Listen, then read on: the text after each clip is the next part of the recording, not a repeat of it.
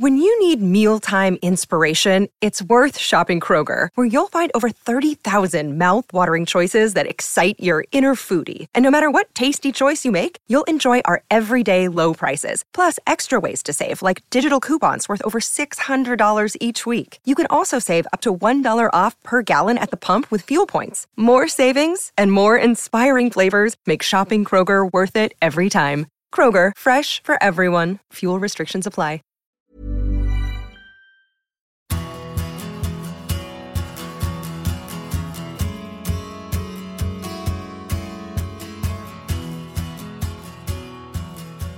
So, welcome to the working week, as Elvis Costello memorably once sang. Unlike you, I'm Graham Hunter, and it's a pleasure to read this column written for ESPN FC to you, partly because obviously the thing that stimulates us all, keeps our little hearts beating, is either watching or talking about wonderful football matches. And although it's too soon, the wound is too raw to try and convince Real Madrid fans that the Clásico was a rounded, beautiful match, if you were either a Barca fan or a neutral, we saw really special things. And if you're analytical of bent, then you watched a Real Madrid performance that needs analysing, some truth needs telling about it. And frankly, it's one which, listen, you can be defeated even if you're run by Courtois and Modric and Casemiro and Vinicius, but one which needs explaining because frankly it was bizarre. And if you were of the Madridista persuasion, then it was very little short of embarrassing. Look, this is my take on it. No matter what you read or hear elsewhere, it's a fact that Real Madrid did not lose this Clásico, in which they were utterly thrashed, because Karim Benzema was out. Don't accept that phrase. It's glib. It hides some key truths, and it's a little typical of the modern obsession with one-phrase analysis. As well-planned, well-coached, and as scintillatingly effective as Xavi's Barcelona were, while winning 4-0, a scoreline which could easily have been 8-0, Spain's champions-elect were truly awful. Individually, collectively, and starting with the coaching team themselves. Awful. Carlo Ancelotti isn't just an old-school gentleman who's a blessing to have in Spanish football. He's a talented, high-achieving, extremely clever man-manager who, barring something utterly horrendous happening, will collect 17 points or more in his next 9 La Liga matches, in charge of Madrid, and thus become the first man to win the title in each of Europe's Big Five leagues. 17 points is the total that I'm arguing because in order to even force Madrid to need that many to lift the Spanish title, Barcelona would have to take 28 out of their next 30 available points, a ridiculously big ask.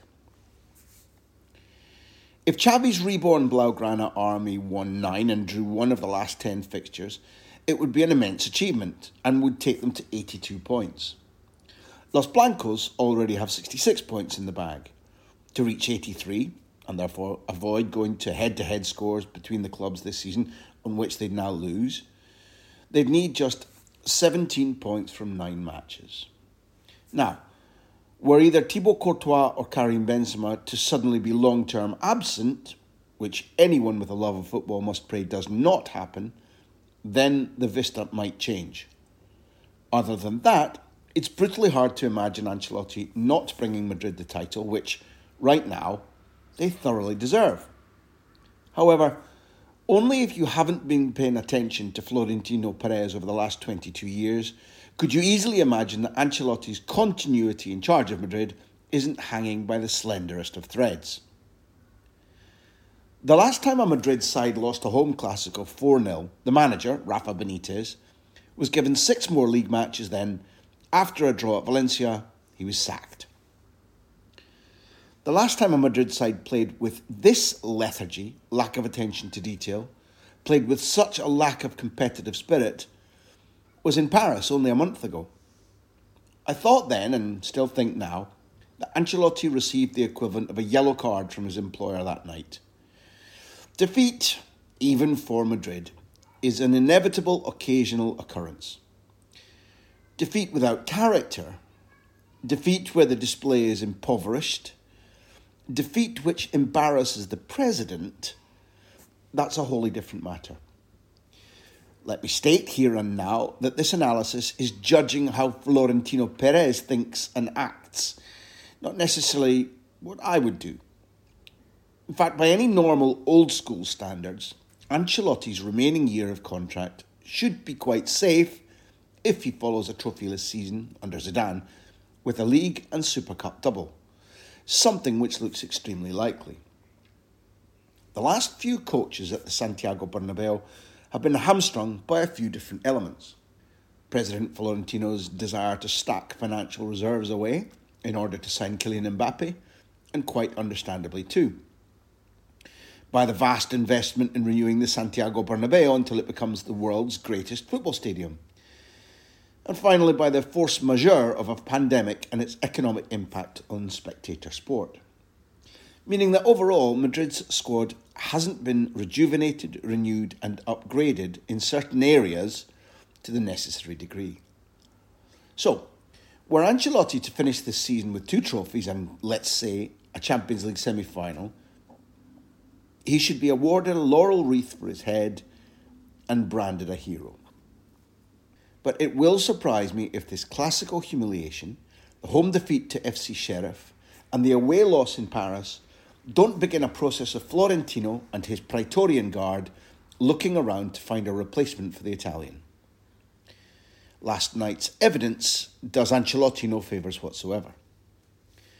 Barcelona didn't simply arrive in good form with pace and youthful vigour. They came with a crystal clear game plan. With the confidence that Benzema missing was a boost, they came to go toe-to-toe. Ancelotti's ideas about how to cope with Benzema's absence had their roots in the Barcelona of his mind. The one his team defeated so easily at Camp Nou in the autumn, and the one which, via rope-a-dope counterattacks, they beat in the Supercopa semi-final in January. The Italians' ideas were based on a Barcelona which could be hustled, bullied, robbed of possession, where Ter Stegen was an Achilles heel, and where the Catalan club were glass-chinned and uncertain of themselves. A reasonable tactical idea, wrongly applied. Barcelona haven't been playing like that for some weeks now. Where was the scouting? Whose were the counter voices in Ancelotti's team saying, "Right bet at the wrong time, boss"?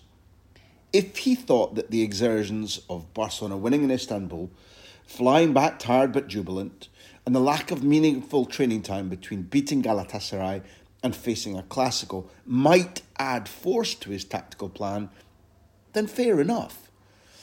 But it turns out he got that wrong. For those of you who are only reading about the Clásico and didn't watch on ESPN or any of the other hundreds of other worldwide outlets, here's what Ancelotti tried to do. He wanted Vinicius, Rodrigo and Valverde to buzz around Ter Stegen, Araujo, Piqué, Garcia and Alba, with Modric and Kroos very high up the pitch as the second line of press, waiting to pick up the merest scraps of possession won by Barcelona's fallibility. Ancelotti then wanted the Croat and the German, 2 brilliant, ruthless footballers, to use Barcelona's cheaply lost possession to smash them. A series of quick passes in the last third of the pitch, while Xavi's team were caught with their pants down. Not only didn't that work, Madrid's press was largely made to look like what it is, a recent concept and a weekend DIY project, rather than expert and industrially strong. Kroos and Modric were bypassed time and again, which left Barcelona with vastly superior numbers in midfield and free to mount precise, damaging, attacking pass after attacking pass. When Ancelotti adapted midway through the half, it helped a little. Modric back in deep controlling midfield, Casemiro supported, Los Blancos trying to play on the counter rather than use their badly executed, ill-designed press. But then there was an immediate catastrophe, and one which neither Ancelotti nor the absent Benzema have anything to do with. Before Araujo effectively kills the game on about 38 minutes with his header for 2-0, you simply need to look at the schoolboy state, sorry schoolboys everywhere, of Madrid's preparation for the killer corner. Vinicius and Modric futilely arguing with the referee on the edge of their own box, neither paying attention to Araujo. Neither Militao nor Alaba mark the Uruguayan and, remarkably, the best header of the ball in the Barcelona squad, the number one danger for the visitors at any attacking set play, is left free, and I mean completely free, to head past Courtois. It's probably the easiest goal this ex-striker, who dreams one day of returning to play up front, will ever score. If you watch closely, you'll see Modric complain that Araujo bumps the Croat's outstretched hand as he runs past him. A hand outstretched because Modric is still berating the referee Martinez Munuera while the corner's being taken.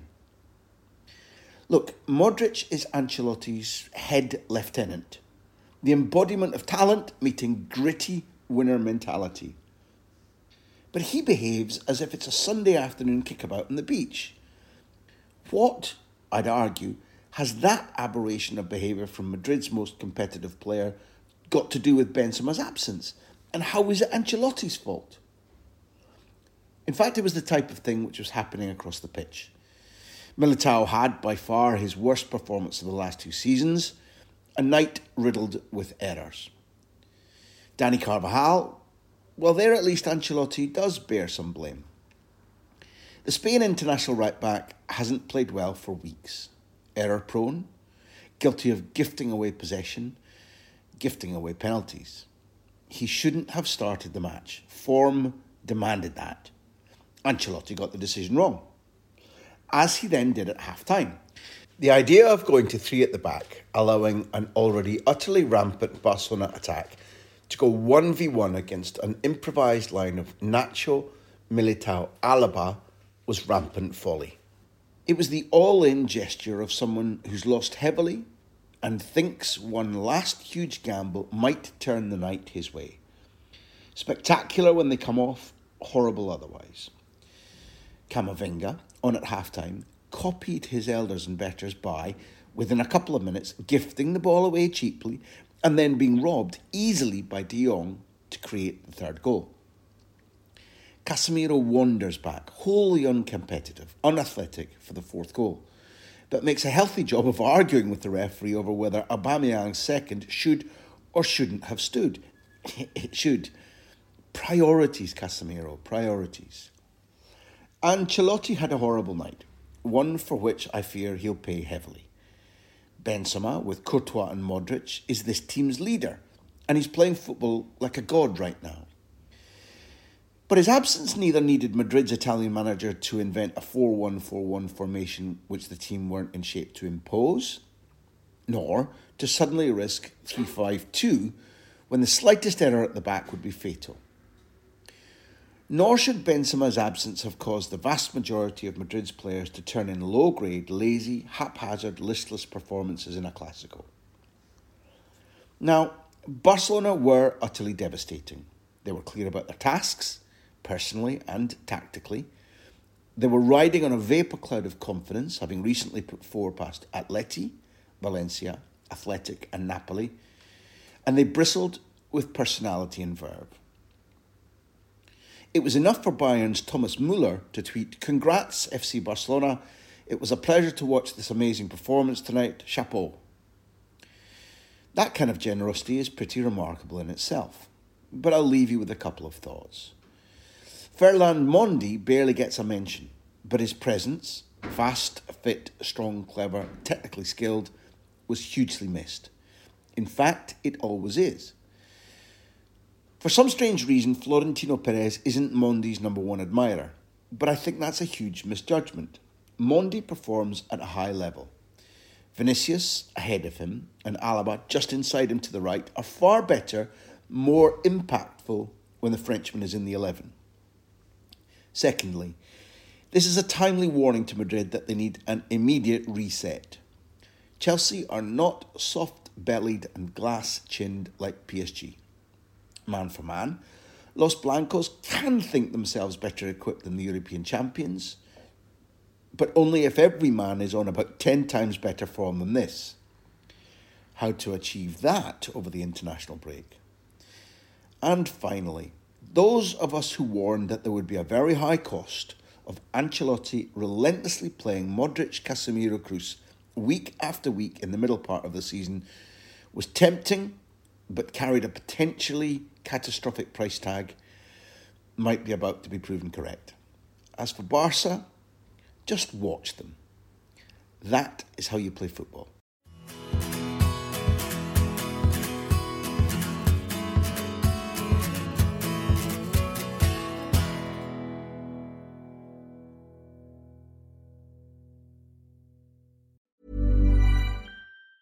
Even on a budget, quality is non-negotiable. That's why Quince is the place to score high-end essentials at 50 to 80% less than similar brands. Get your hands on buttery soft cashmere sweaters from just $60, Italian leather jackets, and so much more. And the best part about Quince, they exclusively partner with factories committed to safe, ethical, and responsible manufacturing. Elevate your style without the elevated price tag with Quince. Go to quince.com/upgrade for free shipping and 365-day returns. When you make decisions for your company, you look for the no-brainers. And if you have a lot of mailing to do, Stamps.com is the ultimate no-brainer. It streamlines your processes to make your business more efficient, which makes you less busy. Mail checks, invoices, legal documents, and everything you need to keep your business running with Stamps.com. Seamlessly connect with every major marketplace and shopping cart. Schedule package pickups and see your cheapest and fastest shipping options from different carriers. With rates up to 89% off USPS and UPS rates. And with the Stamps.com mobile app, you can take care of mailing and shipping wherever you are. Make the same no-brainer decision as over 1 million other businesses with Stamps.com. Sign up with code PROGRAM for a 4-week trial, plus free postage and a free digital scale. No long-term commitments or contracts. That's Stamps.com. Code PROGRAM.